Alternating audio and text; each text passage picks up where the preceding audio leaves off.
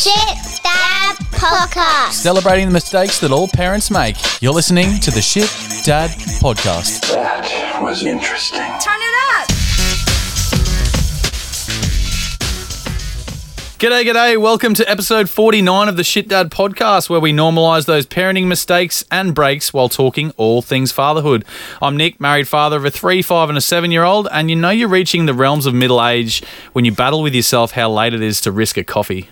It's a good one. G'day all, I'm Dave, dad to a 3-year-old and a 4-month-old. And what am I going to watch it now? Com Games is finishing up. So Show 8, come back soon. ESPN. And I'm Cam, father to a 2-year-old and a 4-year-old, and it feels good to be back on the pod, guys. Yeah, we've missed you, mate. Yeah, 2 weeks off. Work's been hectic, but it's nice to be back. We don't pay holiday rates or anything, so you're on the bones of your ass there. Anyway, so we are in a very special recording space this week. We're not at our special friends at Better Accounting in Hendra, although they still have given me a fantastic tax return, so thanks for the guys at Better Accounting in Hendra. But we are in Nova Studios today in Brisbane, and we are talking to Queensland royalty, a part of the Queensland royal family in Mitch the Prince Lewis. How you going, Mitch? Boys, thanks for having me. We are so pumped for this one. 49, but yeah, it feels like episode 100. No, thanks for having me on. I've been excited. We touched base a little while ago and just trying to find a time that we could do it together, and I've been slowly trying to get content, and I think it all came down to today, and I just had one of those epic days where I'm just like, oh, this is perfect. This is just some kind of fate that we're going to sit there tonight and talk about being a shit dad. So that's the only time I get my content for Shit Dad Moments. For the last probably... A few hours before. Yeah, exactly. The last probably 10 episodes has been the day of recording, so I'm feeling you, man. But let's kick it off with dad jokes, as we normally do, and I'd love to throw it over to our guest, Mitch, if he has a dad joke. Oh, Jesus. I thought about this ahead of time. I got nothing prepared. I've just got such a gripe with the whole dad joke thing. Just the title. I'm sure we all do. I feel like I was making these same jokes, right? All of a sudden become a dad and it's lame. And my wife makes dad jokes. No, never a word against it. No. They're just lame jokes, basically. Yeah. But we sort of, with Cam's absence, he brings us back into line. Me and Dave have gone down the dirt track they're not really dad jokes because they're not kid friendly. So right. We got bored and we decided to go for it. We're still talking about the jokes, by the way. So, so I'm going to kick it off today. Then I was pulled over by a motorbike cop last week, and he said, if you give me a good excuse, I'll let you go. I said, I'm going to a motorcycle cop ball. And he said, motorcycle cops don't have balls. And I was like, and he goes, okay, off you go. Nice. All right, knock, knock. Who's there? Cows go. Cows go, who? No, you dickhead. Cows go moo. I like that. That's good. You boys just say some good ones. Mine is really shit now. What do sprinters eat before the race? Nothing. They fast. That's great. That's joke of the day for me. It's right on topic with the games. Yeah, I am taking that home to my kids because that'll floor them. That's excellent. Yes. There we go. They're easily entertained. I'm not that funny at home, so you'll be very surprised to learn over this next half an hour to an hour. Yeah. Now, we met them before coming up. Yeah. They are dead set a whole ball of energy in front of them, aren't they? Yeah, well, I have come from the Brisbane exhibition today. So they started off with a Dagwood dog straight into a strawberry sundae and then a bucket of fairy floss, and then we capped it off again. And, a lot of other lollies along the way, and then some more ice cream on the way. And then we had to walk half an hour to get back to the studio before I met you boys. And, so there's a lot going through their body at the moment. So I reckon they would have been asleep before they hit the Story Bridge. Good kids, but my God, what a handful. So my poor wife, I wish her nothing but the best while I sit here with you boys in absolute peace and have a few laughs. And don't worry, we can record for an hour and a half or 2 hours, mate, whatever you need, mate. Keep it going. Man, you said you're editing, so let's just do that. Let's just start and stop. There's the Peter Jackson edit coming up, guys. Awesome. Well, we'd love to kick it off with a few shameless shout-outs to ourselves, Mitch, if that's okay with you. Absolutely. We've got some listener emails that we'd love to share, and we'd love to keep everyone sharing the love and send more emails to shitdadpod@gmail.com. But Cam's got one from Enzo. All right. I found your podcast and have been absolutely binging it since. I'm a dad of 3 from the States. Arkansas, pronounced Arkansas. And I have a shit dad moment to share. Our oldest is a boy 8, but my girls 6 and 4 are nuts. Sometimes they get up to no good in their bathroom or at the dinner table, and I normally just holler at them and say, "Quit dicking around in there." Well, it finally caught up to me. They were laughing and carrying on at the table during dinner instead of eating. And I said, "Hey, quit dicking around." And Miss Six looks at me and says, "We're not dicking around, Dad. I promise we're not." I looked down, took a deep breath and said, "Don't say that word, please. That's a grown-up word." And it took everything that he had not to burst out laughing. It was a pretty shit dad moment. Yeah, love it. That's great. And you're lucky we didn't get you to read that in an Arkansas accent. From the States, you From know. the States. I'm glad you guys do that too. On my podcast, we have one guy that we designate to do the accents from letters from international. So Who does the Klingon accent?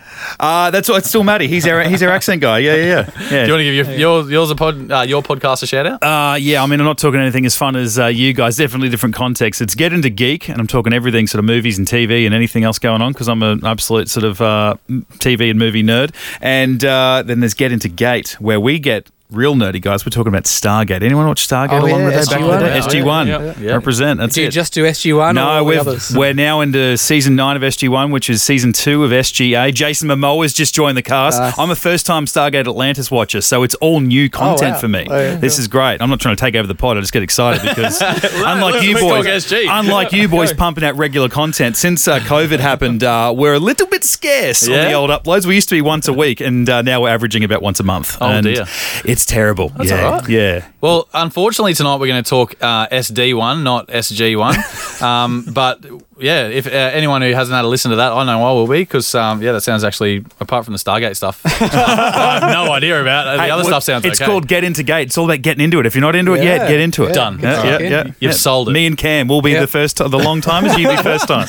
Sold. We have so last guest we had was a shout out to the Truckee Dads. So one's actually got in touch with us, and it's a bit of a long email, but it's definitely worth the read. So I'm going to read it to you now. G'day lads, DB here, dad of 2 awesome boys, 8 and 10. I heard about your podcast from the Alpha Blokes podcast. Shout out Tommy and Cam. They get enough shout outs, they're okay. And I like what I'm hearing for you legends too. I'd like to weigh in on the Truckee Dad topic brought up on the latest potty. I have 2 yarns I want to share relating to this. I just love the word yarn. Like, it's so Australian, it's so good. I'd only been driving trucks for just on 12 months when the missus and I found out she was pregnant. At this time, I was young, inexperienced, away from home a lot, pushing too hard and not getting much sleep. Around the 9-week mark of the pregnancy, I jumped in the truck, way too tired, and headed off to work at midnight. At roughly 6:30 a.m, I came into a corner way too fast, and not having my wits about me due to fatigue, I rolled the truck. I was very lucky and managed to climb out of the wreck and walk on to find some phone reception to call for help. On that walk, all I could think about was the missus, newly pregnant, sitting at home a long way from me. I could not believe how close I came to destroying our family before it had a chance to start. For weeks after, I had nightmares of the missus standing at my funeral, and the thought of that still chills me to this day. Some 10 years later, it was the wake-up call I needed. Wow. Full on. Fast forward a few years, and we had the second little boy on the ground, and I once again found myself a long way from home, just trying to make a living for the family the only way I knew how. I was driving along a lonely stretch of road, scrubby bush on each side. Not more than 1 kilometre past the truck parking area, I came across a huge patch of bush and trees mowed down. There was no skid marks leading off the road, but there was no mistake that a Truckee Dad had come to grief there. The reason for no mistake there were flowers placed all through it. Right in the middle, hanging the remaining trees, was a large banner with the words, "We love you, Dad," painted on it. Due to the lack of skid marks, I can only assume this bloke fell asleep at the wheel. If that is the case, if he had only pulled up at the parking area 1 kilometre earlier, had a sleep for 15 minutes or 15 hours, chances are he would still be around for his family today. So after telling these 2 stories, I just want to plead with all the Truckee Dads out there, if you're tired, pushing too hard, had fuck all sleep, pull it over, have a snooze, and go home to your family. No truck, boss, load, or deadline is worth your poor missus raising the little ones without their dad. We aren't home often or for long, but I want all of us to get home every single time that we're able. and I never want to see another roadside memorial for anyone because that rocked me to the core, knowing how close I came to one being for me. Sorry for the long email, guys, but I feel it's important. Truckee dads do it tough. Truckee wives maybe even tougher. Keep up the great work on the potty, and all you dads out there, keep doing whatever you need to do. So thanks, DB. That is an absolute cracking yarn. Super important as well because in my industry as well, we deal with quite a bit of that as well. So, yeah, that's a huge message. If you're tired, even in a car, if you're tired, pull over, have a breather. It's not something you often hear about. I know you guys spoke about it last week, but you know, there's different professions of dads and trying to look out for each other. So there's truckee dads doing that. But even just a reminder for, you know, last night I drove 4 hours from Grafton to Brisbane, and you get tired and you start to, you know, sway a little bit. Even just having any kind of break when you're driving that much is something we should all do. Yep. Sometimes the slap in the face, the self-slap doesn't work. Yeah, no. Went through a few techniques trying to figure it out. And I'm like, in the end, I'm like, no, you just need to sleep. You need to sleep it off. Oh, man. Yeah, that's a great email. No, very important. I mean, you know, I know we're here to have some fun, but yeah, like, I reckon I've thought about that more. My baby girl is just over a year old. It's my fourth, and we're done. And I must have never properly felt done with my three boys.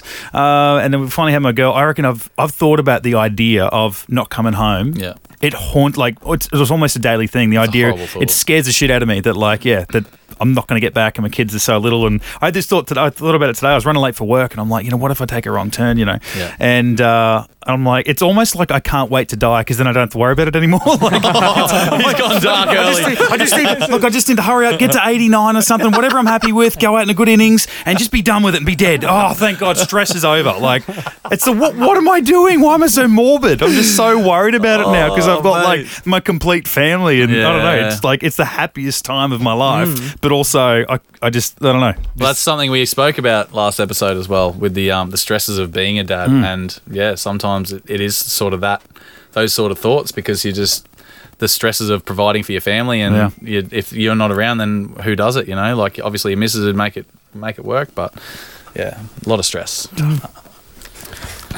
Just a call to action, guys. We want you to don't forget to follow us on the socials at ShitDadPod on Instagram, or send us an email at shitdadpod@gmail.com. Don't forget to subscribe, and please leave a 5-star review wherever you listen to. I've actually got a review to read out from one of our listeners right now. So this is on Apple Podcasts. Ooh. It's from Fetzer2, and it's titled I've never listened to this podcast. I'm just searching for a bad podcast, but I'll give you a 5. So thanks, Festa2, for that 5-star. What a legend. If this guy can leave 5 stars, then maybe our actual listeners can. Oh, my God. What's his name? Festa. Festa2. What a lead. Thanks, Festa. Oh, is that? What about this one, guys? If you guys want to get involved and share some of your shit dad, don't forget our shit dad line. We've got there, it's up and running. It's 073040 9545. I'll say that again. It's 073040 9545. Easy to remember. Leave us a funny dad story, a shit joke, or a dad joke, whatever, or just to give a shout out to any great men's course. Definitely. And there's something we do at the start of every podcast is our Dad's Corner. And so if you've got someone you want to feature on the Dad's Corner, go for it because Cam looked at a few numbers before and we're getting more and more listeners, so more and more people are going to be exposed to these really great causes. So get on board and, yeah, like Dave said, get on board with the Shit Dad share line. But I reckon now would be the perfect time to get into the Prince's Chew. So let's talk about you as a dad. Right. So, Mitch. Yes. Firstly, can you tell us a little bit about your family and you know, how many kids you've got, partner, all that kind of thing? Yeah, well, I'm 36 and my oldest boy will be 10 in a couple of months. And I've got 4, so 3 boys. I've got 9-year-old James, 7-year-old Luke, 5 on the weekend, he will be, and 13, nearly 14-month-old baby girl Sophie. And we were engaged at the time, and I'm thinking that the engagement party night was a very successful one because roughly 9 months after that, we had our wedding set for about 9.5 months after the engagement party, and very quickly had to postpone that bad boy. Giddy up. Yeah. Now I got my in-laws, of the religious persuasion, and we actually they're from Victoria, so we flew down to Geelong to tell them that Sarah was pregnant. And I think my mother-in-law, so my wife Sarah, says that she sort of said, well, when's he due? And I'm like, the 5th of November. And when's the wedding? 27th of October. And, you could do it. That's a week before. Like, you could still do it. She's like, Mum, I'm not getting it. But then you'll be married before you have this baby. And so, no, he was... Too late. It's out of wedlock. Yeah. That's it. I'm like, have you done the math? You know how this works, right? So, he was our surprise baby. But, I'm the oldest in my family. I got a younger brother who's a year younger than me. My sister's 4 years younger. I'm the oldest cousin on both sides. Big families on both. I've got a lot of cousins there, and but I'm older than a lot of them too. So I grew up with a lot of kids around me, and I've always loved kids, and couldn't wait to have kids of my own. And I think Mum was nearly 24 when she had me or something, and Dad was 26. So that always seemed normal to me. Like now, like I'm 36 and my brother's 35, and he's like, I've got to have kids. I'm like, dude, no, hey, just slow down, mate. You got time. Breathe. Keep it in your pants. Yeah, absolutely. Or don't, but, safely, whatever.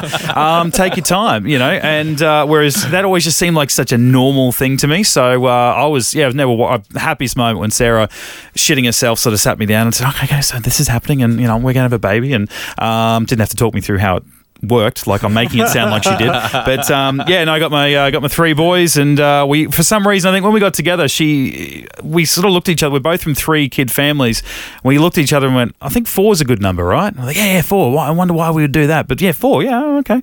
And it just so happened to be that we got our 4, and I think if we would have got our girl at number 3, probably would have stopped, but we didn't, and pushed it out and waited a lot longer, and probably would have went to a lot of trouble to make it happen if we could have, and we didn't have to. It just was a happy accident at the end of a shitty 2020, and baby girl Sophie joined us in June last year. So 36-year-old dad of 4, definitely done. We said we're in the Nova studio, so I work in radio for anyone who hasn't heard me on radio, and we did the vasectomy live on air.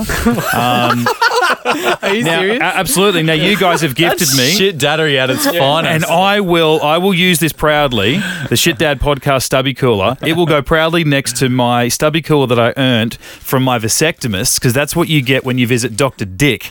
That's Dr. Richard Beattie. I'll give him a shout out. And when my GP told me, you want to go see Richard Beattie? I said, John, is his name Dick? He goes, yeah. He goes, his name is Dick Beattie, and he's a vasectomist. He's the best around. And I went and saw him, and I called him and said, look, the limit is for a radio station. We want to do this live on air. You tell me what you're comfortable with. He goes, no, I'm happy with that, mate. Whatever you want to do. And I'm like, okay. So my wife's sitting there. She's a nurse, but she was holding headphones in the doctor's ears while he was explaining in between Ed Sheeran and the traffic to the guys here in this studio. He was like, I'm pulling this tube out, then I'm searing it and cutting it, and it was all live on air. And if only they could catch the smell on. Yeah. That's it. And you'll never forget the smell. And I couldn't see it. Sarah took photos in case. I'm like, I don't think I need to. It's fine. So definitely 4, and we're done, and we've got radio proof of that. So that's amazing. That's incredible. That's pretty common with parents as well that want heaps of kids, but they also want boys and girls. So it's just.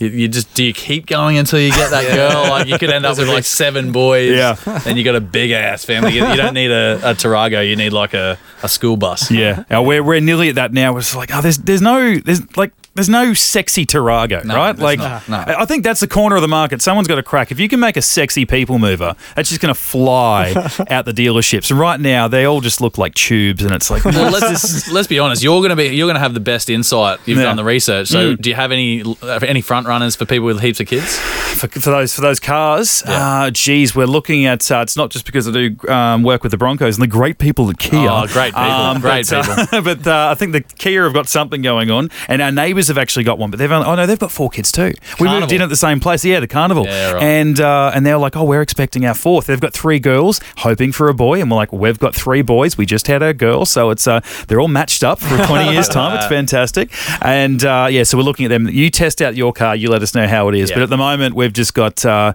7-seater, and that's our family car. But if there's only one parent driving, they drive my car. It's only a 5-seater. So far it works. My wife's a nurse. She works a lot of afternoon and night shifts because I work breakfast radio, and so occasionally we're ships passing in the night, in the middle afternoon, and we just swap cars, and so far it works. But yeah, a couple of years down the track, because my boys are big, like tall kids. I'm 6'3", my wife's 6'2". My brother-in-law is 7 foot tall. Another one 6'7". Like we got big Adonises coming, I think, and hopefully, like I got.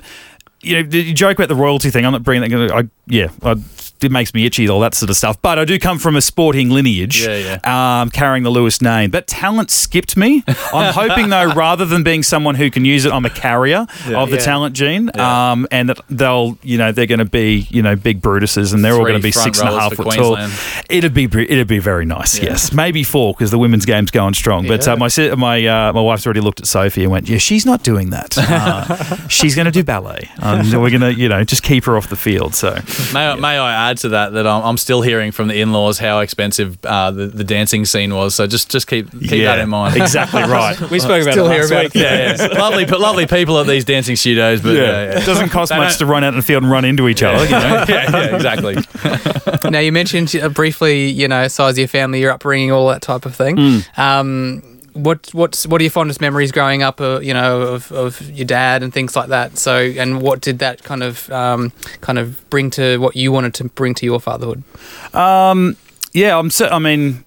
up with dad. It's weird. I never had any real risk of, I guess, living the same sort of life that he did. And it's weird. I attribute a lot of it. I know this is a Shit Dad podcast, but I'll say something. I shout out to a good mum, because mum was really good at sort of leveling things and bringing things back down to normal. And at home's a very normal place. Like, I would always tell people, they go, oh, wow, Wally Lewis is your dad. That's amazing. And I'm like, yeah, but we're not having barbecues with Alfie Langer. Like, this is a guy that would mow the lawn on the front lawn on the street in a pair of dick stickers, like purple and black DTs and thongs, and that was his uniform and he's a hairy man, like he's bald, but like neck down, he's a gorilla, and he would be pushing out the cylinder mower around the front lawn, and he loves the mowing, so he'll do the 2 neighbours. So he's out there for hours. That is big dick energy. It is big dick energy. It really is. And I thought, mate, like, you're arguably, surely the most famous man on this street, at the very least. And people pull down, and we're at the end of a cul-de-sac growing up with mum and dad's down the end, a pair of thongs and DTs. And eventually he must have become worried about, sun damage, and he started wearing a sombrero. Now, like the worst uniform. Like, if you were to sit there and like you guys are like, hey, we're doing some fresh artwork for the pod, let's do a little cartoon of like the worst dad outfit. You go, what about a pair of DTs and a sombrero mowing the lawn? You're like, well, we're just taking the piss at this point. It's what this dickhead did every weekend. We're going to message you next time we want that. Then we'll get a picture of you. That'd be happy days. We do need some new artwork. That's true. But and the DTs thing, I've always been. I'm waiting for them to properly come back. Like, they were the uniform of the dads in like the 80s and 90s. Now it's like if you see someone in DTs, you're probably a dad because you're not worried about how you look anymore. But I'm not as fit as I would like to be. I'm hairy like my dad. I haven't quite got to the point where I don't care about wearing DTs, but I want to get to that stage where it's normal. But dad being dad, it was outside of the house, it was one thing, but at home everything was very normal. So again, I didn't have to worry about, my kids are going to have to worry about me being a famous name to people or anything, but just, I don't know, I feel like it's very normal at home. Like, we're so boring and mundane in many ways. But at the same time, we do some really, crazy shit and get to do cool stuff. Like, it's, I'm trying to brag or anything, but like, growing up with dad, I'm genuinely a really big rugby league fan. So I get to go and do fun stuff in that realm. And my kids have grown up and, Papa used to play and Daddy works with the Broncos, and they like watching them, but it's like, you get to come to the games and we had to do some fun stuff. But at the same time, I try to treat it like, hey, this is still a very special thing that we do. Don't expect to do that. Don't become dickheads. Don't grow up and become stuck, up yourselves because, your grandfather once did something cool on TV. Just be normal, for Christ's sake. I think I've went too far in the other direction because I think my kid's like, he's too normal and too much like me sometimes. I'm like, I think I'm like okay, but like I think you're becoming too much like me, and I think you need to fix that up, mate. Like, I hear from mates at work like, oh, my kid shows me all this cool music. I wouldn't know modern music if I didn't drive around with my kids in the car. And I'm like, my kids want to listen to movie scores because I'm like, hey, you know what sounds good? John Williams' Superman theme, am I right? And so they go through. I'm like, give them Spotify, and they're just banging out like movie scores and songs that featured on soundtracks and stuff. And I'm like, yeah, you guys are going to need to, I don't know, crack out some fun Post Malone at some point or something. You're like, I don't know, I'm going to have to do my job there. But never change. That's good. Embrace it. I try to, yeah. And they're good. It's good while they're young and cute. But I reckon once they go sort of into double digits, it's like, yeah, you need to stop teaching this kid so much to be, less like you, Mitch. You're your own person. They don't need to be copies of you. They really don't. What about Uncle Link? Does he have that influence on them? Yeah, Link's really good. Like I tell my boys all the time, it's that he's my best mate, and we grew up. A few guys have got brothers, but we were good until I remember a moment where. We used to live on the Gold Coast, and after a couple of years living up here, we'd have our best friends from the Gold Coast come up and visit for weekends and stuff. And I must just been, trying to, you're an older brother, you're trying to put your little brother down in front of your mates and look cool or something. I don't even know how old I was. And my best friend said to Link, you don't have to put up with that. You can talk shit back to him. And then Lincoln did. But then I feel, because I'm innocent, of course, Lincoln took it too far. And for years, we just had this weirdness between us. Then you get to your late teens and we become really good mates. Lincoln's I don't even say closet nerd. He's a nerd like me as well. We love our, sci-fi, superhero sort of stuff, and we get really nerdy about shit. But then also Lincoln's chiseled abs and really good looking and a famous actor of some, on TV and stuff like that. And I'm not those things. So he's got this working audio. Yeah. I keep my face hidden behind a microphone. You're on camera. I work with Jando and drive a Kia Carnival. So he's still my best mate. I tell my brothers, I'm like, hey, your brother, you might be fighting now. You're kicking sand in his face. You're belting him with a baseball bat. He'll be your best friend one day. You just wait. And Link's around all the time. We talk to each other every day. And he's a really good uncle. The boys fucking love him. And awesome. He's one of those guys. He really gets down, really, plays with them and stuff. And a baby girl is no different than a 9-year-old boy. He'll get down and talk to them all the same. And we grew up with really good uncles as well as parents and stuff like that. So really family orientated. So Lincoln says, I've got to have kids. And I'm like, well, I would love that because I want to see you as a dad. But, he also says that, he lords my children. He's almost nervous to add to the breeding and go, oh, well, I've added in the dud. I'm like, no, man, your kid's going to be loose. I can't wait to do that. And run to the kid. Yeah. And I can't wait to be the uncle to your kid. You get to, buzz off after a couple of hours and you've rolled them all up and pumped them full of sugar. I can't wait to do that and throw back, dodgy advice that you have handed down to me that you've gotten from mum that you don't understand. When you see my kid cry and go, are those crocodile tears? I'm like, you don't know what crocodile tears are. You've heard mummy say that. You don't get to say that. And I can't wait to do that to your kid. When it's crying and I go, hey, Link, that's not really tears, don't you? But no, generally speaking, he's a really good brother and a great uncle for the boys and my little girl. So they're pretty lucky on that front. So yeah, he's a good boy. That's great. So big family oriented, people. Very much, yeah. We're I remember when Sarah and I met. Now we met overseas. I like to say that I did the Kentucky trip wrong because I met Sarah Collard of Geelong on day one of a 19 or 21 day Kentucky tour, and that was the start of the rest of my life. So I got told to go over there and, spread my seed amongst, Western Europe.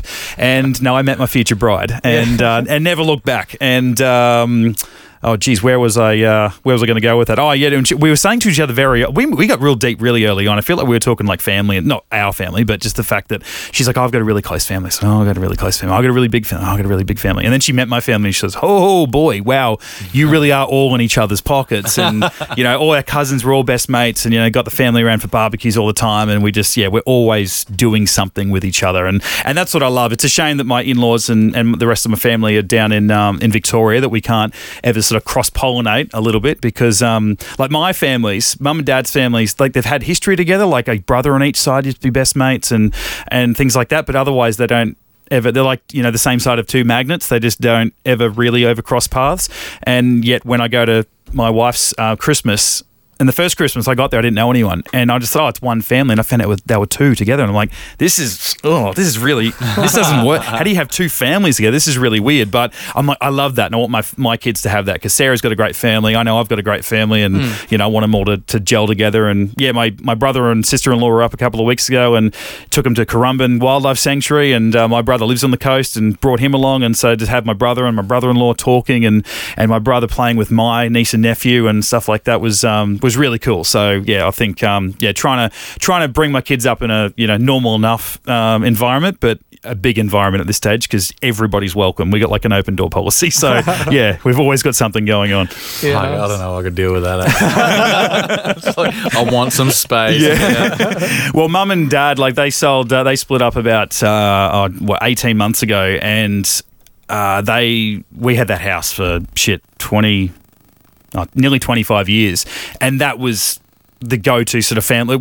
People just pop up all the time. Come downstairs, Uncle Bruce, Mum's brother's down there having a cup of tea, and then a cousin pop over, and a grandparent or whatever. There'd just always be someone there over, and then when they left that, we've since moved into a place. It'd honestly be a couple of 100 meters away. It's like, I grew up in that place for 15 years, and now I'm back there, which I love. It just seems very weird that I've somehow moved suburbs away and then looped back around. But I think because we've got a similar house in a similar area.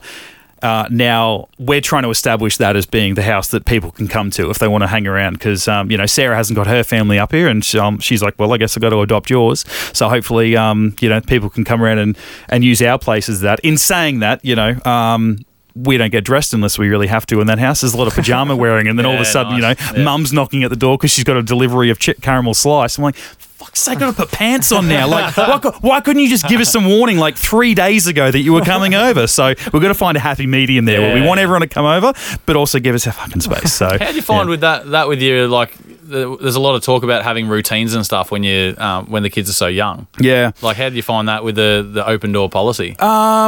Yeah, I think. Oh no, I've got to sleep then. We're gonna. Yeah, up at this time. I wonder. I think we're more like. I don't think we're ever that strict, really. Like, I've got my brother and sister-in-law, and they would get to a point where we're like, well, he's been asleep for 2 hours and he has to wake up, so we're going to wake him up. I'm like, don't wake a sleeping baby. What are you talking about? Like, no, he has to wake up at 2 because then when he goes down at 6, he has to. I'm like, no, not fast and loose and just sort of let them do their own thing and run around wild. So we try to find that sort of happy medium, but yeah, it's a bit of a shit show in that sense. Like, Sarah's just went back to work on the weekend, actually, back-to-back night shifts overnight at the oncology ward at the Mater, and so tough work, and try and give her that space during the day to come home and have a sleep. And I was sitting with Jando here at Nova this morning, and he said, "Oh, so you're in, what did you do with the kids when Sarah was at work?" And I'm like, "Well, it was 6 p.m. Like, there was nearly bedtime. Fed them dinner." And she's, "Oh, and so you did bath time, and then you did reading," and then I'm like. Well, the boys went and showered themselves, and I put a fresh nappy on Sophie, and I put her to bed. Like, no, I don't. Like, she was clean. I guess she was fine. Like, we haven't. Which, maybe I'm doing the wrong thing, but I don't get to 5:45 every night. It's like, well, dinner time's over now. We're getting 15 minutes. Everyone's got to have a fresh wash, and then we're going to go and have some quiet reading time. Yeah, like we say we're going to do that. Yeah. I feel like James, my oldest, we read to him all the time because we only had him, and he was a great reader. He could recite books, and he reads all the time now, and his vocabulary is great, and he can speak very, very well. And then our second boy, not as much. And then same with our third, like they're just kind of doing their own thing. And, we're trying to, but, we just keep adding children to the herd. So it's very hard to sort of give number 2 attention when 3's been a little shit and 4's shit herself. So, we haven't got, because as far as I'm concerned, if you have a routine and you don't stick to it, and then it's chaos. I'm like, well, if you don't have a routine, then you can't be upset that the routine's been broken. That's so true. But I feel like I treated like that at school. It was, my girlfriend at the time, it was like 2 weeks before an assignment, it's got to be done. Yeah. And I'm like, yeah, I do it on the way to school that day. I watch the movie the night before, and then on the way to school, I'll quickly write something on a bit of paper when it should be printed on in a booklet and binded and hand it in. Because if you give me 2 weeks to do a job, I'll take 2 weeks to do the job. Because I don't want to be one of those people that's like, hey, well, if you don't have something done a week before it's due and then it doesn't, then you freak out for a week because I don't know what I'm doing. I'm like, no. You're at Mitch's house. It's fine. It's all loose. Don't. There's no point to stress. Don't stress. Don't stress about anything, guys. It's fine. This. I don't know. Doing a Dave. my man. These run sheets come through, and I'm just in at school, like I'm teaching, and I'm just like, yeah, I'll get to it. Literally, like I sit in the car park before recording. The boys pull up. Good and I'm man. like, you coming in? I just need 2 more minutes. We talk about my podcast before. We do a Stargate podcast. So we watch an episode and we talk about the episode. My other mates, one of them is a dad, but he'll watch it in a week before and he'll make his notes. He'll get some audio, send it to me so I can play it up here in the studio.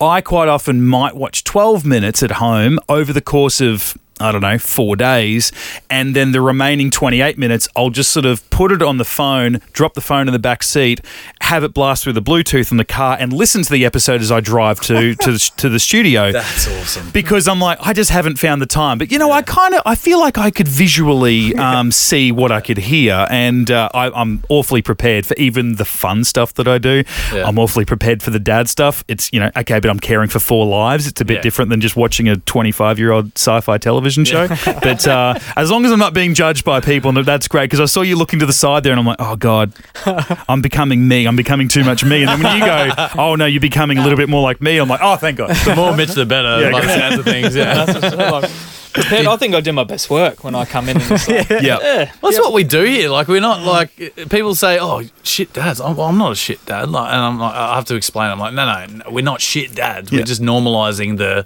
shittery, like the bad like not even bad mistakes, just being shit, that sort of thing. Just you're not prepared at all. Like, I'm rarely prepared for anything. So, yes, and Dave just does a Dave. So Cam's probably the brains of the operation here, but I just don't rock up. That's all. It just comes in when he wants to. Like, get your priorities right. Work. This is not work, but it's work. Okay. Careers can take a backseat. Did that relaxed mindset seed into, like, during pregnancies and during the births as well? Were you the calm one during a lot of that? I think so, in a way. Like, it was so foreign to me. I went, even when we did the baby classes and stuff leading up to baby number 1. I remember we were only talking about it today because we're at the Echo. We're right next to the RBWH, and that was where we had James. And Sarah said that. I think her relaxed mindset, she was like, I just need to get to 37 weeks. You considered full term at 37. Just get to 37, get to 37. I don't know whether she put it on a Post-it note on the fridge or something. Literally 37 weeks. She woke up and went, I can feel something. Texted me at work and said, I'm going to pack a bag. I reckon you come home and we head to the hospital. Now, my producer at the time had just said, hey, I've got to head off. Mumford & Sons are coming in this afternoon to do an interview. Do you think you could babysit that? I said, okay, no worries. I get to step up. I'm an assistant producer, but I'll step up. No worries. So I said to Sarah, look, I've just got to watch this 15-minute Mumford & Sons chat. She goes, that's fine. Go home, pick her up in the bag, bring her back here. She sat downstairs, as she said, in labour, and as we soon found out, and just waiting in like the loading zone out the front of Nova. And I cracked a window. I'm not a monster, and I'm upstairs watching this chat. Go down, take her. Now, first, if you're having a baby, apparently you can't. They won't let you take them home. At least this hospital, unless the baby seat was properly fastened by fire or an ambulance or whatever. Went and did that. Midway through that. This guy goes to get like a new connection or something. Sarah's, on all fours in the back, putting a strap together, and she's, oh shit, my water just broke. I'm like, okay, I guess we go now. Yeah, right. And so we just sort of, thankfully we were right next to the hospital over there, and I'm like, okay, we're having a baby. Great. So we go in, they sort of come and they check her out. This is about 4:00 in the afternoon. And they said, all right, well, based on this and how you're feeling and different, how long it is between blah, blah, blah, you could probably go home, I reckon, and, come back, overnight tomorrow. And I'm like, no, hey, whoa, I'm sorry. I've seen Knocked Up and several other movies where people have babies. Waters break. Babies are born very quickly, okay? Except in Friends, where it went over 2 episodes, okay? That's all I know. I'd done all the baby classes, but I instantly went back to movie prep. And other than that, I think I didn't panic that I couldn't do anything. I think I reveled in that I'm like, I know I can't help. So there's no point stressing that I can't help. And how could I maybe change that to help? And Sarah loves water. So it was like, okay, just put her in the shower. There were 2... nozzles in there. I had one on top of her neck and one just at the bottom of her back, and just had water on it for 45 minutes at a time. She's swaying around. You know, I'm peeking out. I'm watching my dad read the sport on Channel 9 going, he has no idea he's about to become a grandfather. It's so weird. And I just did that. You know, I'm back in. Do you want music played? No, you don't. Okay, I'm just sitting there just telling, hey, you're doing a good job. And I think I was calm enough throughout the whole thing. Like, it's, you know, as you guys know, it's stressful as all shit. Like, I'm not worried about, you know, I know some guys, you know, and whether, judging if even some are in the room, like the idea of, you know, being down the keeper's end or whatever, can't do it, don't even want to be anywhere near it. I got no worries about all that, but just still being there and seeing her freak out and stress, you know, and she was having a bad reaction to the gas and she was getting all loopy, and, you know, time meant nothing to her. Like, she felt like she was floating above herself for like 8 hours, and I'm like, it's been 2 minutes and you're fine. I was just trying to sort of keep her in the room and stuff like that. I cried like an absolute baby when he popped out. Oh my God, I lost my, just blubbered, just that cliche, you know, and just tears streaming. That was the happiest moment of my entire life. Yeah. But I think heading into, the next three, I just went in there going, well, that was the greatest thing I've ever seen. Like, the greatest thing I've ever seen in my life was was Sarah giving birth. It's the most incredible thing I've ever watched, blah, blah, blah, going in. And then, you know, she hadn't had the epi in number one. Number two, she's like, jab me. Yeah. I'm not going through that again. Didn't do it in number one. Had the gas. She's not doing the gas. Went the epi. She fell asleep after getting the epi after like hours of no movement, and so I whipped out my laptop. I started going through some emails, and so that was my experience through baby number two. And I think come number four, it was just like, all right, I've been here before, you know, like still okay, special experience, blah blah blah, whatever. But like, you know, we've been here, so I think I just knew, you know, and I got more involved as they went along. Come baby number four, I really hands in there and turning the head and pulling her out and stuff like that, which was fucking amazing. I think I took a relaxed. I mean, Sarah would have to give you the honest answer from the parts that she can remember, I guess. But I think I did, just because I'm like, well, I know she can do it. You know, she's the most important one here.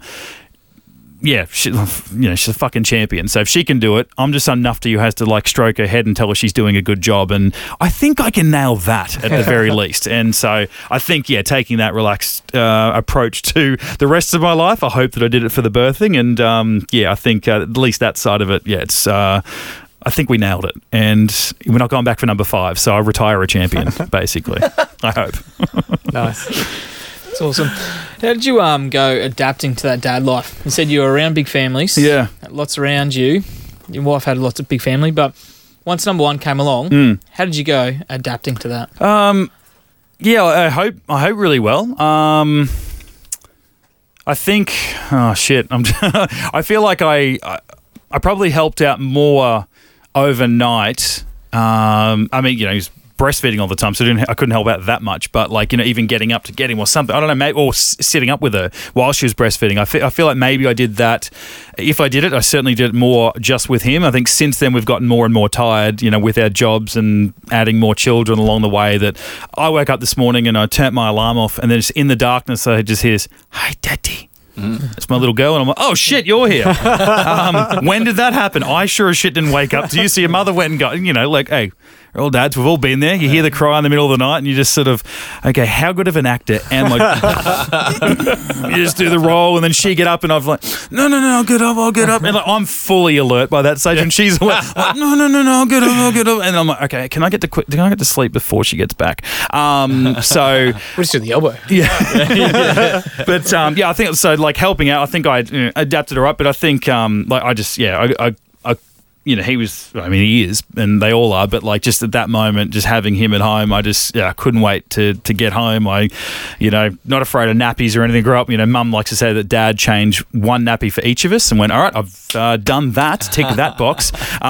You know, like I can retire a champion. Yeah, absolutely. Whereas Sarah, being a nurse, you know, like she's not shy of sending a disgusting picture. So if she finds a funny poo, well, I'm getting a picture text, aren't I? Absolutely, I should. So I hope that I got, you know, as I could certainly be more helpful. I'm not going to lie about that, but I'd like to think that I've, you know, when I hang around with certain mates or work friends and stuff, and I hear that, I won't do that. Oh, that's disgusting. Well, we're not 60 sexist. They're not going to say that's a woman's job, but for all intents and purposes, they're saying it's a woman's job, and I'm like, oh, get your hand off it, you fucking idiot. Like, we're both there, you know, so I'm stuck in. I hope so. I'm not just sitting there trying to talk myself up. I'm just saying, I like to think of myself as an idiot. And I'm like, well, if I can fucking do it, you can do it, you dickhead. Like, don't make me don't put me on a level. I'm average.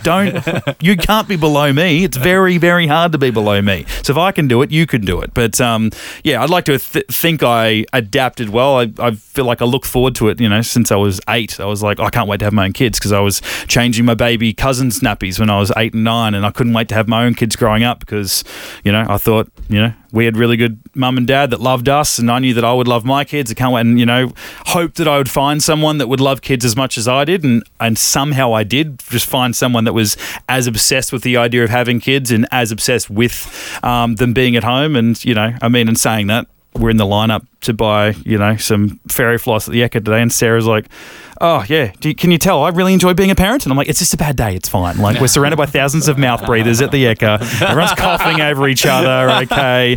The kids are wiping sauce and their Dagwood on each other and stuff. Like, it's just, yeah, we love them, but, you know, it's like the One Ring and Sarah, it's like we hate it and we love it. Yeah. So, yeah, hopefully we've adapted well, and I'm like, well, this is kids, this is easy. Teenage years are upon us, and I still feel like I'm a child. Like, I feel like James and I, my 9, soon to be 10-year-old, we're in a really good, mature, even mental sort of state with each other. And I'm like, soon he's going to get smarter than I. And he's going to be like, yeah, Dad, I don't really want to talk about Batman anymore. I'm like, but why? I have no son. Fine, I'll move on to your little brother and wait for him to mature.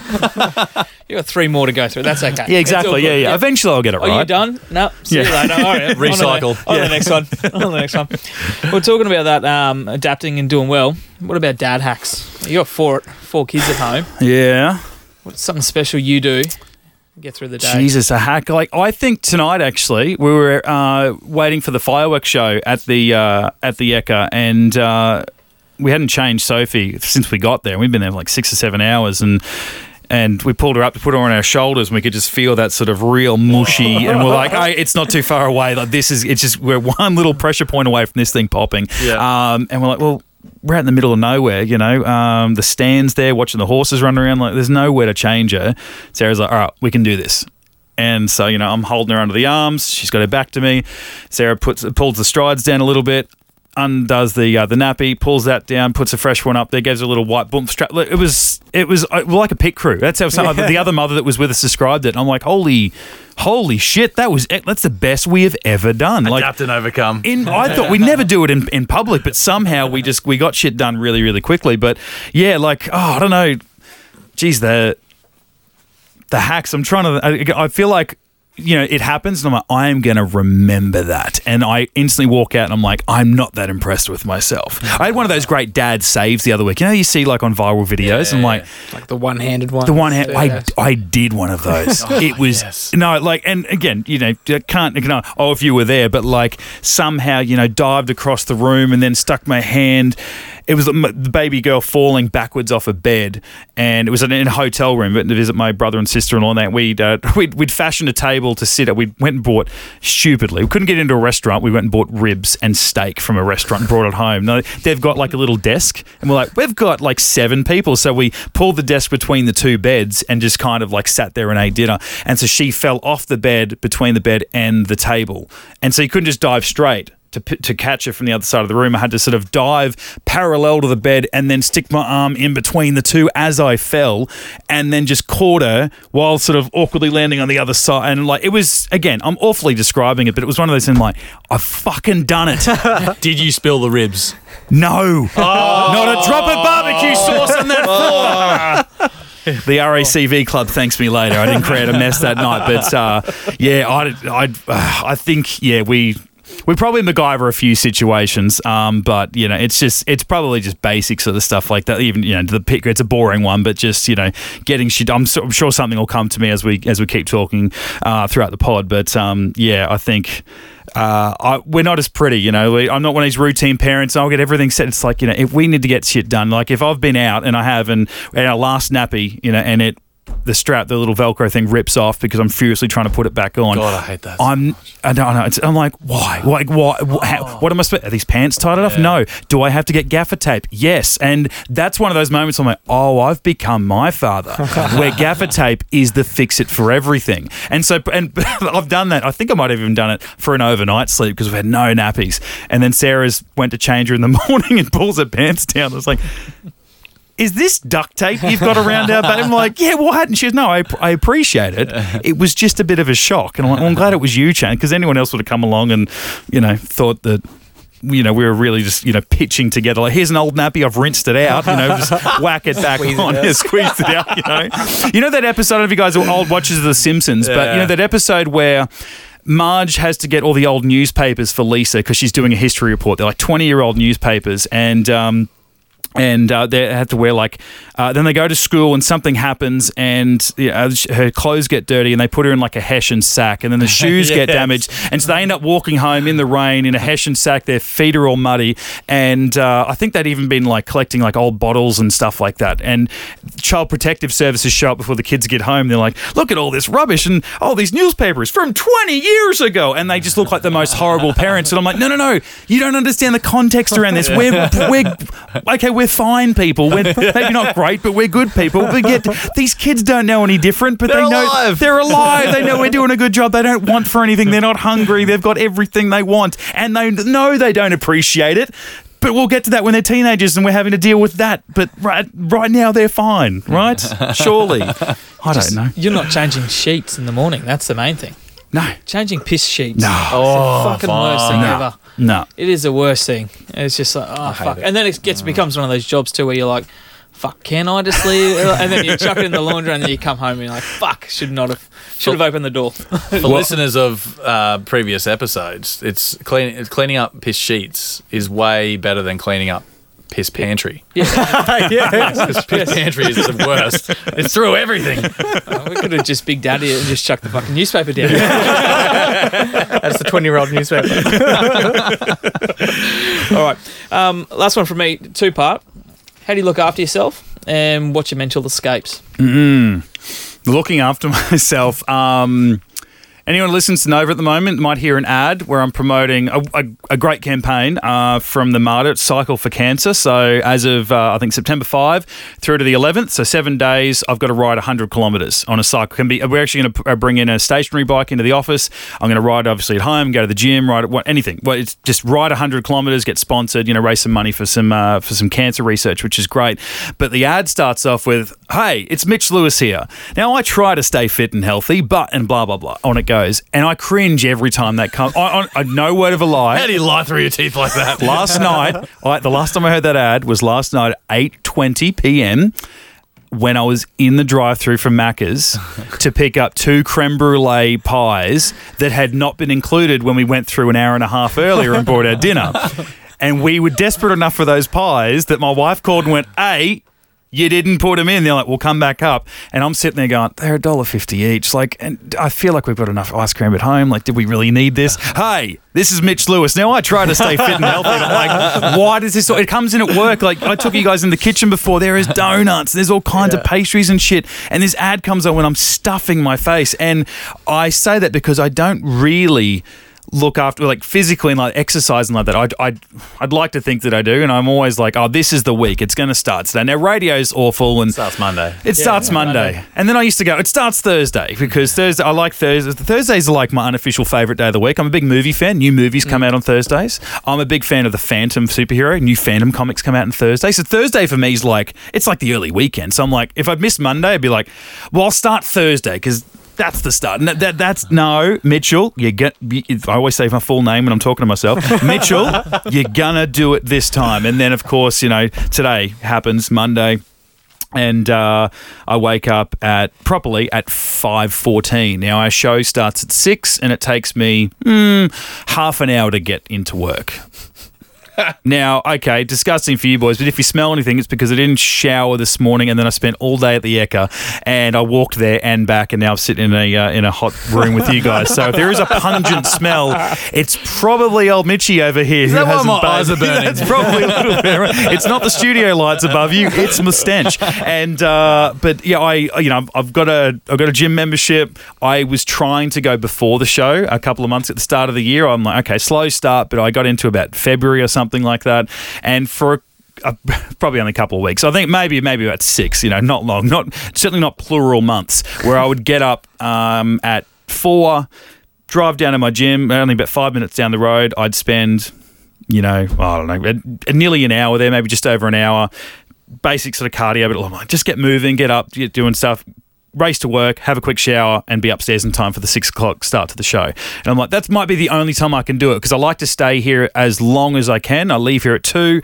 I don't have to. The missus has said, look, you can stay at work if you need to get shit done. But I'm like, well, if I do that, if you give me past the school pickup, I'll be here until 5:30 because I've always got stuff to do. I do this social media stuff here, and I like to make videos and stuff. And I'm like, I could be editing all day. I could edit the whole show every single day, and it would just take ages. It's the school thing. Don't give me an unlimited amount of time to do something because I will take an unlimited amount of time to do it. So I would be here every day, but I try to leave at 2, go to kindy, do that kindy pickup, which is by like 2:45, takes me about 40 minutes to get back, then go to the school pickup.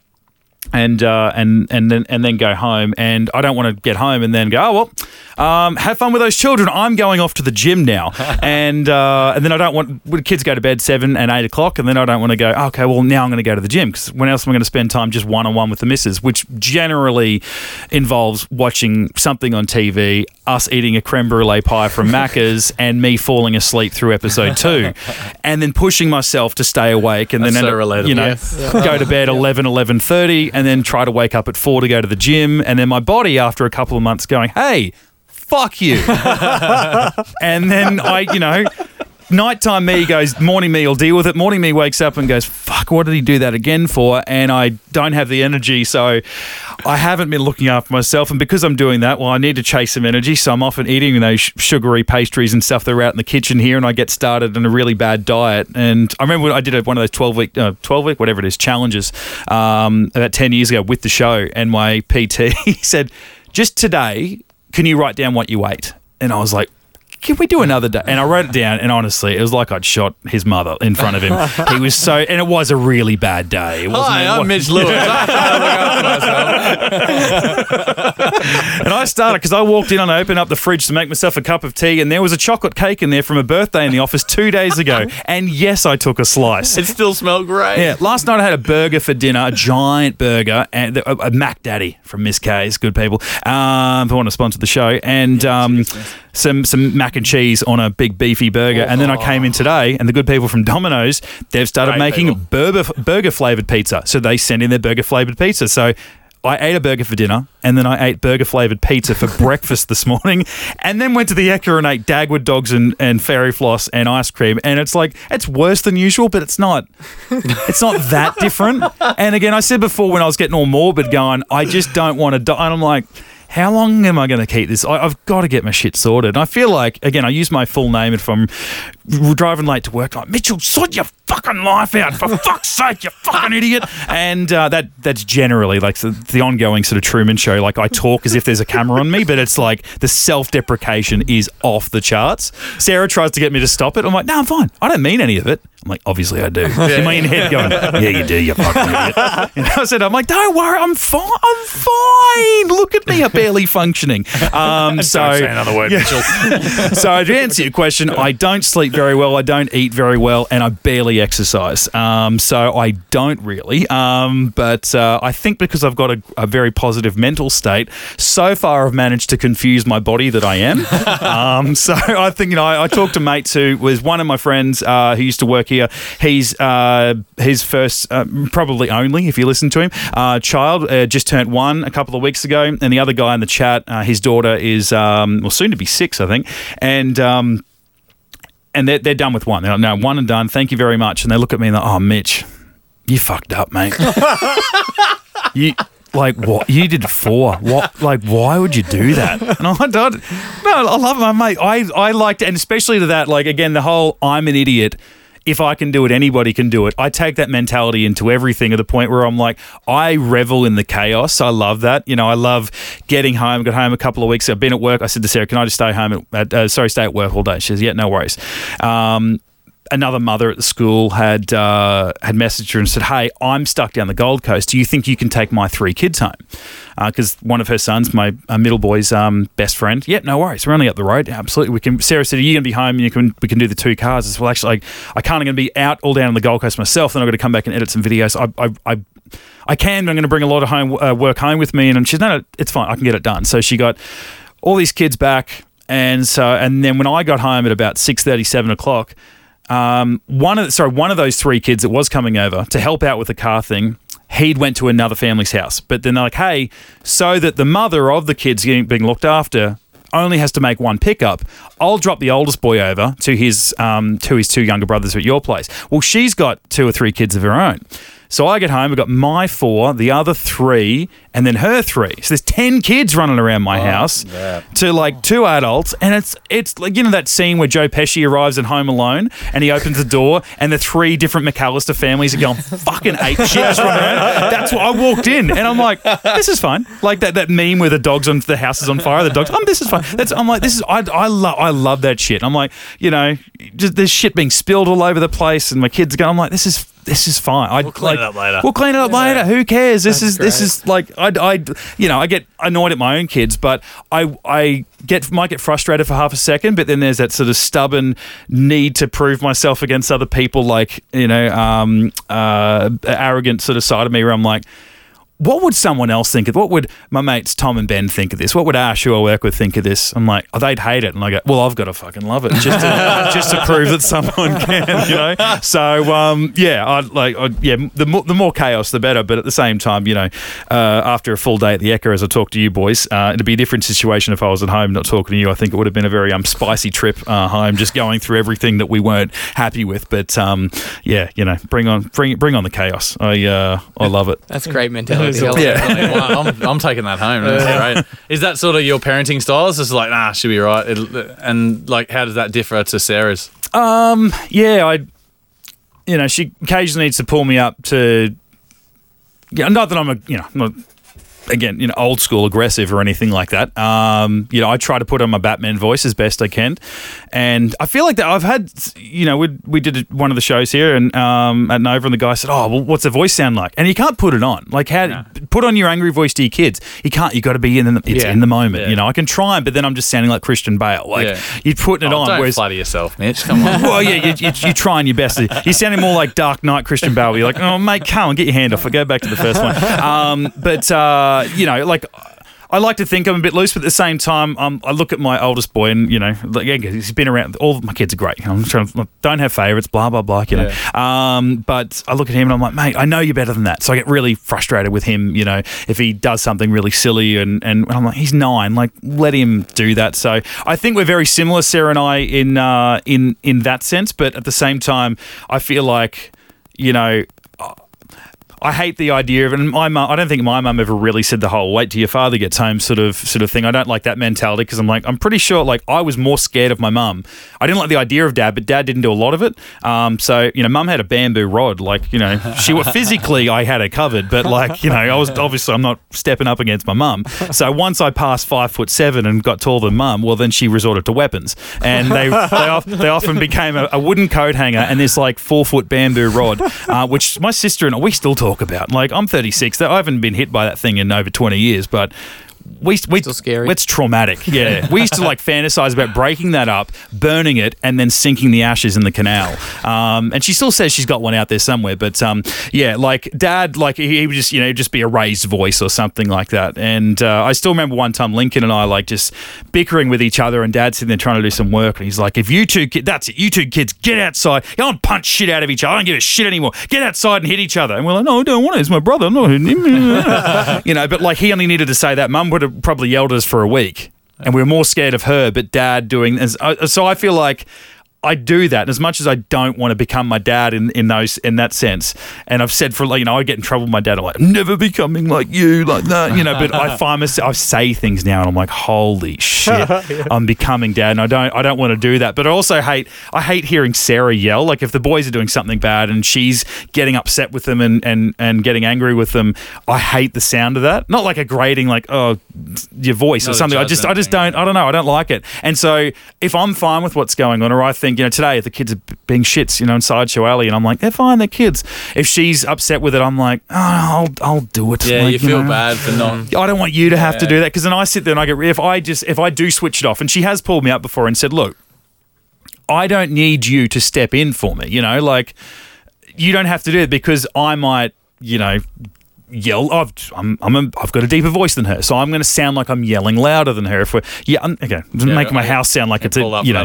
not, this isn't. We're not dealing with some kind of rough orphanage from some 1930s movie or something. But she's like, you don't have to do that. But I'm like, yeah, but I have to. It's weird, and it's not trying hero complex and bullshit. But like, I hear her doing that, and I suddenly find myself stepping in. I'm like, why did I do that? Because now she's on level 8 and I've got to go to 9. Jesus Christ. I was on 2. I was fine on 2. I was quiet. Now I've got to do it. And then she has to back off, and then just I'm in a pissed off mood. And I'm like, well, great, we're here. But then, got my mum and my kid after that. We're having fun. I'm like, I'm glad we can all just enjoy the day now. And we don't have to push on because we were so upset about what happened before. And then I'm like, hang on. Did any of that sink in? Like, you shouldn't be as happy as what you are now. I want you to be a little bit upset with what happened, and don't just. But we'll find out in 20 years when he's got psychological issues that my parenting options weren't the best. But until then, he'll shout out the front door to you while you're mowing the lawn in your PTs and your sombrero. I became what you made me, and you become your father. I got this, Wally. Yeah. Yeah, we'll be mowing together. It'll just be an awful sight. Yeah. Oh, God. So we've spoke about the setting boundaries and the discipline. So obviously you're very similar to me in that sense as well, because like when I feel the missus is getting that sort of angry with the kids, I'm the same. I'm like, oh, fuck, all right, yep. Let's go. Let's take it up a notch. And then the veins start popping in the neck and the forehead. Yeah. Oh, my teeth hurt. Oh, I was grinding them. And what's your favourite part of fatherhood? Oh shit, I don't know. It's a cliche thing. I'm not here to sort of, again, mark out myself and make cliche. It's honestly my favourite thing in the world. I love being a dad. I love my kids. Obviously, everyone says that, but like, I don't know. I'm obsessed with them. I love, I hate hearing, other people, and they're like, oh, I don't want to go home because, the kid's got a sick day. So I'm just going to, I'm going to work long. I'm going to go to the gym or whatever. And I'm just like, what? Like, yeah, if I stay at work, I'm staying at work. I'm not staying at work to stay away from my kids or whatever. Like, I could definitely, run outside and play footy with them a little bit more or something like that. And I probably find, oh yeah, I'm really interested in Minecraft, like, because I just have to sit my ass to be involved as opposed to going out there and pretending like I know how to kick a football. But I don't know.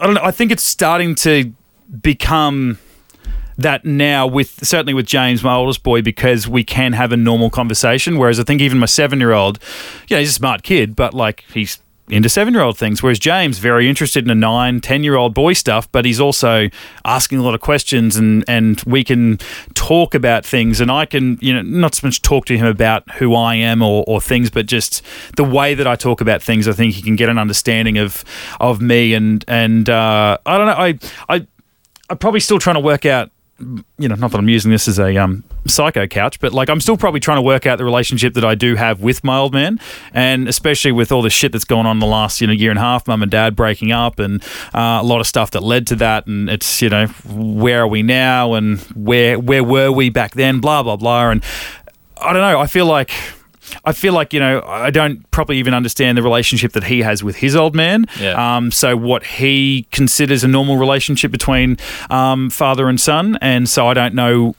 I'm like, well, then is it a blank slate what I have with my boys? Like, am I doing the normal thing, or is this just what I consider normal, or the opposite of what I had because I didn't like a few of those things? Or I don't know. I see, even, again, to go back to my in-laws and how they have these merged families, I look at my brother-in-law and the way that he talks to his old man, or my best mate Brendan, and his dad Jimmy. I love Jimmy. Like, I play footy with Brendan. Jimmy was our trainer. I'm in a football chat with that entire family. I relate to those guys, but they're good mates. And a lot of my mates are really good friends with their dad. And not that, I don't hate my dad or anything like that, but I don't feel like we're friends. Like, Dad's a very quiet bloke anyway, as far as I understand him, and I think that even relates to the family. So I don't feel like I can just, give him a call and just gibber onto him about shit for an hour, like I would with a friend. Whereas I see other mates of mine that do have that relationship, and I'm like, I want that. I want that with my kids. And I was never sat down and like shown songs that my dad liked, or okay, I know that he loved Icehouse, Great Southern Land, because I heard it 1,000 times, but other than that, I don't know, right? And he loved one particular Western or something like that. I'm really interested in sitting down with my kids and showing them movies that I love and music that I like. Obviously, they're sitting there playing movie scores, and they've watched some movies, but they haven't watched Star Wars yet because you're not ready for that epic twist, guys. Okay, and so far they've been saved, so they don't know the shit dad of Star Wars. Can't wait too long though. So one of them mates is going to spoil it. Every holidays I go, it's time, and it never is. We end up sitting and watching a Pixar film instead. I'm like, great choice. Also, some fatherly issues going on, but I really want to get to the light sword ones, guys. So I think it's starting to happen now. I've loved everything. I love the baby stuff. I love talking to my 9-year-old. I love changing Sophie's nappies. No one likes changing nappies, but like I love, love everything. But I think it's becoming now because I think I'm hopefully going to become mates with my kids, and the fact that, didn't have them super young, but didn't have them late. That we're gonna, once they get a little bit older, we're going to be close enough in age as we get even further on, and hopefully we'll be good friends, and hopefully that's starting now. So, Do you think that's probably good advice for those dads who do say that stuff to you, that I'm just going to stay at work, I don't want to go home, this is bullshit. Like, they don't hate their kids, but they're just looking at ways to get out of parenting in general. Yeah. Do you think that's some good advice for them to maybe do that sort of bonding stuff, like show them the movies and the music and stuff that you like? And I think it's a simple way, and even when they're young, if they can't, don't know to listen to a lyric or watch sit them down and watch a footy game with them. You don't have to have a great mental capacity to watch Formula One or watch a footy game or something.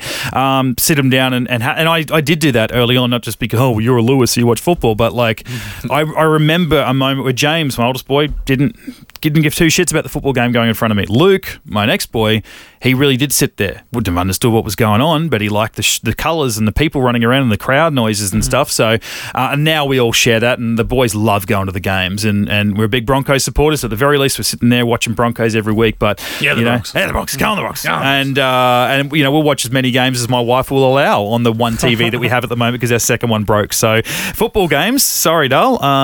It's footy time. But the great people at Hisense are probably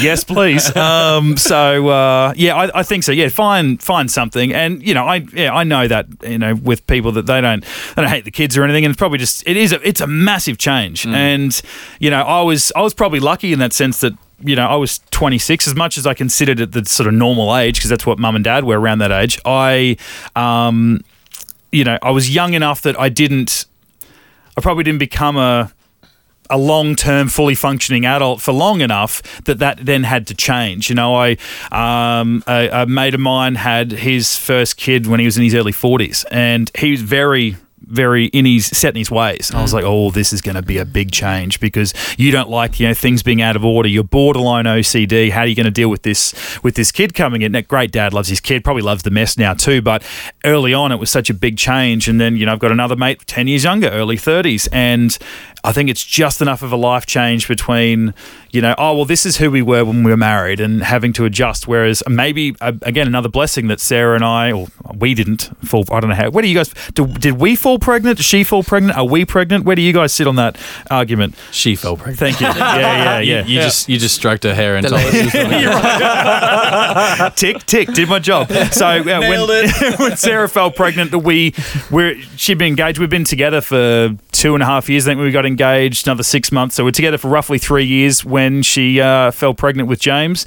And so we hadn't yet become a married couple, and then spent 5 years traveling and, trying to get our house, and then all of a sudden having to switch our lives around for a baby that obviously we were trying and planning for or anything. It just sort of happened, and it was like, oh, okay, something else we're going to adjust to. So I feel like, we've just been constantly adjusting as we've gone along. So I don't know, maybe when the dust settles, we'll figure out who we are together, and she won't like me. But until then, we'll just keep pushing on. Maybe she'll get really into Stargate.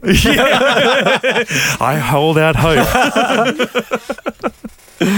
Oh, that's so good, mate. We really appreciate the talk about your family life, and it got really deep there, and spoke about some things that not many people really like speaking about. So fair play to you, mate. And it was a great chat, and hopefully a lot of guys listening can get something out of it. I hope so, because I know, and many people will tell me I talk too much, and it's very rarely that the idea of me talking too much is the subject of, and that's why I'm in the room. So apologies for gibbering on as much as I did, but hopefully there might have been one little nugget out there, and don't have a plan, but don't be married to the plan, I think is always my thing. Yeah. And also, don't overorder at a restaurant.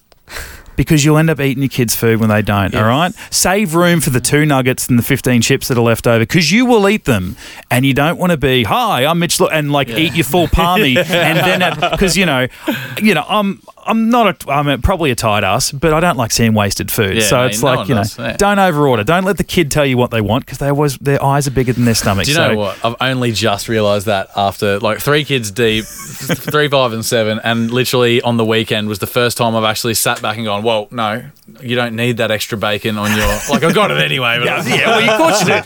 The 6-week challenge started on Monday, but at the same time I was thinking, no, don't. You're going to end up eating half a pancake there, and probably most of her strawberries. That's definitely some really good dad advice. Yeah, but in the end, you've deserved that extra bit of bacon too, haven't you?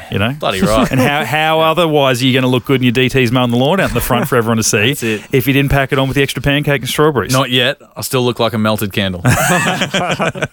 Righto, let's get into the fun time of the week. Even though there's been a million laughs in that chat, I think it's very much time for this. Shit Dad Moment of the Week. All right, Shit Dad Moment of the Week. Brought to you by Better Accounting. Don't forget, guys, get down there, $150 tax return when you mention us, and you walk out with a very happy wallet. And just don't tell the missus what you get, and you walk away with a couple of just... That's punting. Oh, yeah. Okay, yeah. Sorry, my mistake. But you'll walk away with a couple of dad jokes as well. So get down there, tell them that we sent you. So great guys down there. Yep. And when he gives you the dad joke, say, where's the bucket of dad jokes? Please do. Because we've been looking for so long. We did find the fridge, though.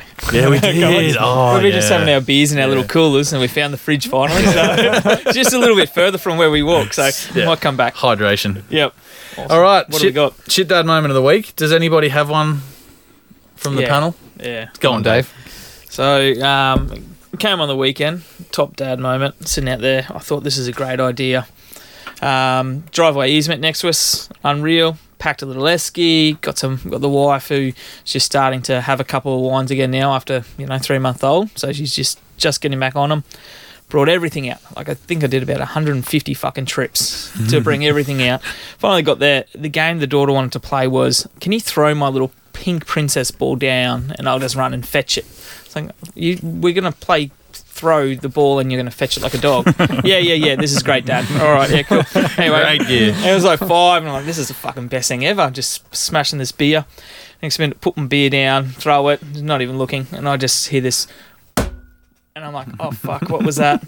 Look up, and she's just stacked it on the concrete and just scraped a toe totally, like to the point I'm looking at it, I'm like, well, that's fucking bad.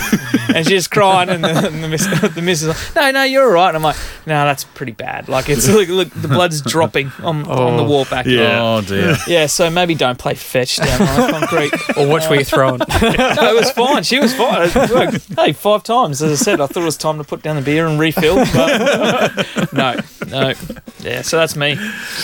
I taught my son a bad habit this week. So he's 2 and he's at that stage where he finds everything to do with poo hilarious. Yes. When do you stop? Yeah, that's Well, no, true. he's found it, and it's now just going to continue Never on for his ending. life. But I was laughing at him while he was doing this once, and now he continues to do it. So now, whenever he pooed in his nappy, he'll find his sister and then just reverse into her going, poo, poo, poo. First time he did it, loved it. I loved it. And then now it's like, oh, this is a thing. Oh, let's keep it like this forever. She's traumatized. She hates it. I don't have a shit dad moment. I just have a funny little dad story that, as trusty old recording day came up with trumps again. So my little Miss 3 decided to take her little, the little potty things on that you put on the toilet, so it's easier for them and like warmer for them, so they don't get like back in our days like cold seat. You have to deal with that shit.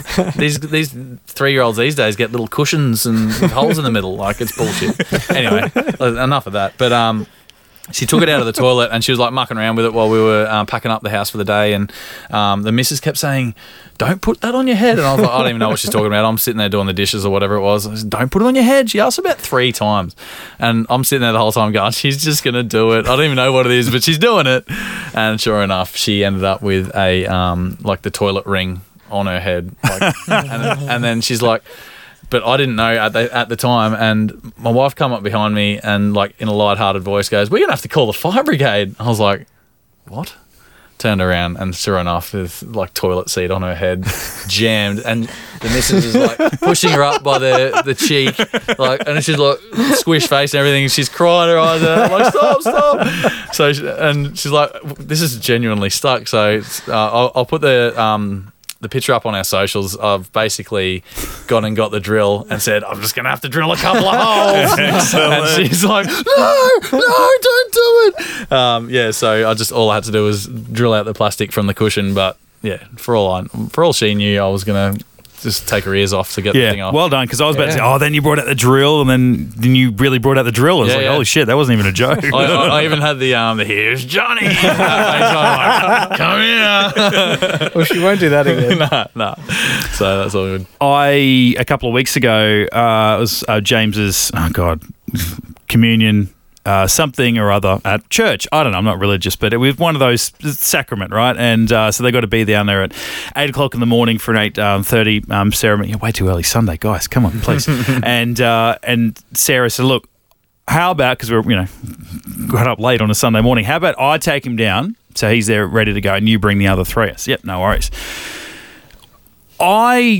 I assume that she would have assumed that I'm an idiot and that I don't know how to dress my baby girl nicely. When Daddy dresses her, she wears a Star Wars hoodie that her brothers have passed down, and that's and a nappy. Like, that's it. Like, you're just wearing something simple that you can get dirty. I don't dress her nicely because I don't know how to do that.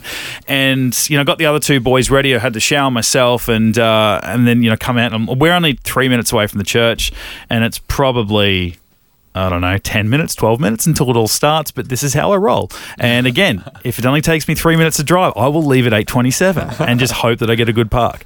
And I've went into our closet, and at that stage, because we've just put another wall to make a room for her, but at that stage she shared our closet space, and I'm just sifting through, and it's full of everything that you collect in that first 12 months. Half the shit doesn't fit, but we don't want to throw it out because we're nostalgic, and she's so fucking cute. We can't get rid of that. That's beautiful. We're going to put it on dolls. We're going to buy 50 dolls so we can put these 50 pairs of clothing on it so we can keep the memories alive. And I'm walking, and I just, like, again, it was like there's a camera on me, and I'm just like back and forth, and I rush in to see it, and it's like, what are you, no. I walk out, and I'm like looking for a pair of shorts or something, like leggings or something, and I just run back in, and like, mind you, she's crawling around. We've got the baby gate up, but like, she's screaming. She wants to go down the stairs. I'm yelling at her brothers to try and come and help her, and I put the TV on, so maybe something like Peppa Pig will distract her, and I'm rushing back in as if I'm suddenly going to find something in the closet, and then I'm just running, and I'm yelling out to Sarah as if she'd personally done it as an attack. I'm like, Sarah, the fuck? Where the fuck are these clothes? Like, I'm like, I felt like I was crying. Like, honestly, I felt like I was crying because I'm like, this is a big test for me. I'm like, what the fuck do you expect me to do? Where the fuck are these clothes? I don't know what the fuck to put her in. I don't know what to put her in. Does this go with it? I don't know what a fucking colour this is because I'm colourblind, by the way.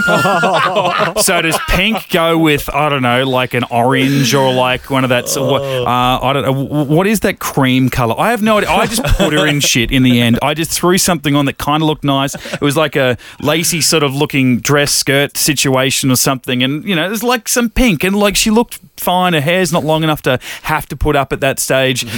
Those stockings are too grey. I know, and I got there and she's like, dark grey. Oh, you put leggings on instead of stockings. I'm like, what's the fucking difference? Am I right? Jesus, are you got a problem with this? I'm gonna fucking save me.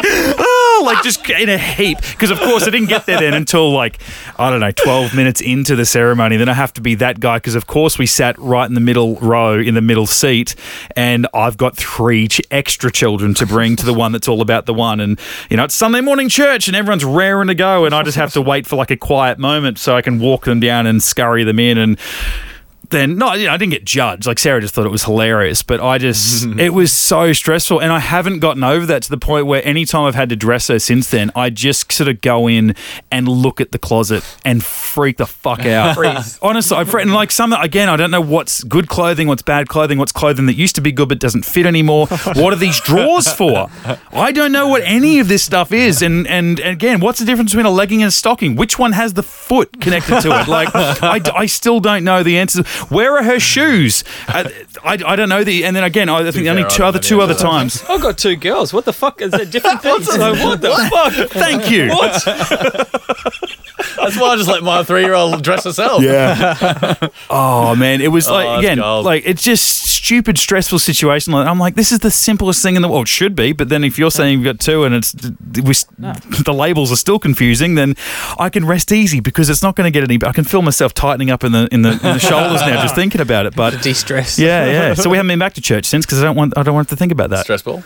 Thank you. Yeah. Well, Mitch, thank you so much for coming on the pod, mate. We're going to round it out there. That's it for another episode. Before we get to that, any lasting words of wisdom? One of the things that I wrote down that I just loved that you mentioned is just bring on the chaos. Anything else along those lines that you want to tell our listeners? It's my third boy's birthday this Sunday, and whenever his birthday rolls around, I think about the fact that my brother showed me a video the other week. We went to Disneyland a couple of years ago, and you get to go to the experience in Galaxy's Edge, it's a Star Wars area. You can make your own lightsabers. One of the greatest things I've ever done in my life. And I include that with the birth of my children. It was amazing. And he showed me this video where I come out and I'm like, I chose the protection because there's like protection and guard and defense and wisdom or whatever. And I'm like, this is what I chose and blah, blah, blah. And I think it's really awesome, even if I am saying so myself, blah, blah, blah. And I like clip it to the little thing hanging off my belt, and I walk around Disneyland with a lightsaber hanging from my belt because I'm that fucking sad.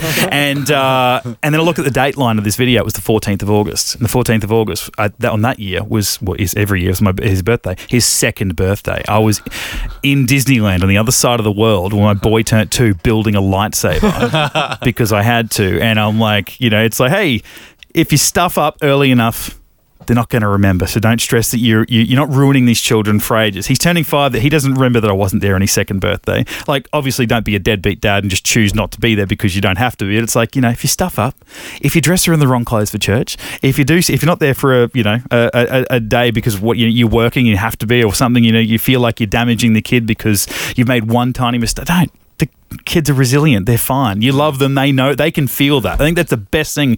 To go back before, the best thing about being a dad is I'm like, these kids trust me. That's the best feeling in the world. I'm like, this being exists because of you, but they don't know that. They can't understand that concept, but they know that they trust you. My baby girl knows to come to me. She reaches out for me when she's scared, and she knows that when I put something near her mouth that it's actual edible food and that I'm not trying to poison her or something. Like that trust, that's instinctual. They feel that. So they know that you're not trying to do them any damage. They know that you love them if you love them.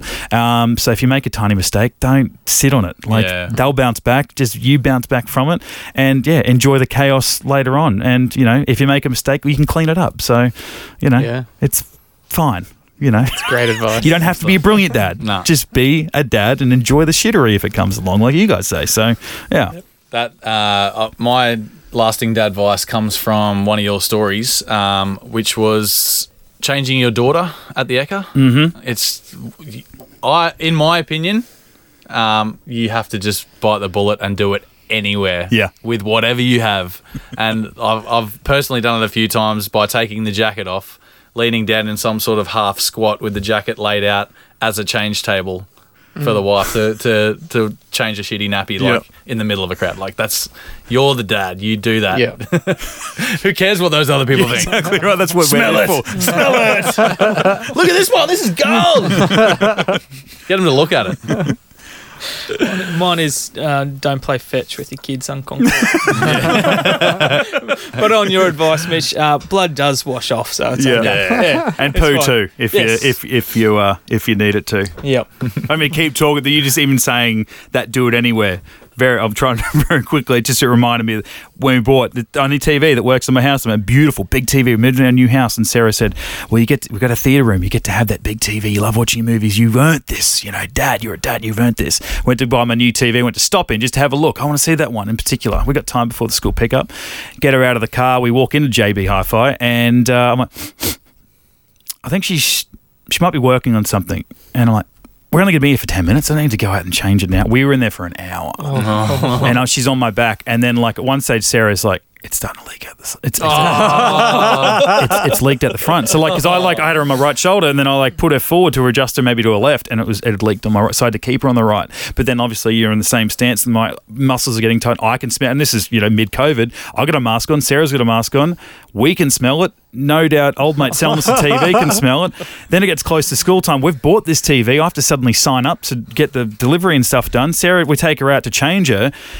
She's changed. She's clean. I don't have another shirt to put on. Sarah's like, I've got to go pick up the kids. You've got to stick around to do the paperwork because it's going to be under your name. You've got to stick around. So I'm wearing this shirt covered in shit. So what do? We got the baby wrap that looks like a floral sarong, and I've just kind of draped it over myself like I'm going to a toga party. Prince, So I've swan back into JB Hi-Fi and go and sit down to do the desk work, and all of a suddenly after an hour, I'm wearing this pink wrap around my right shoulder.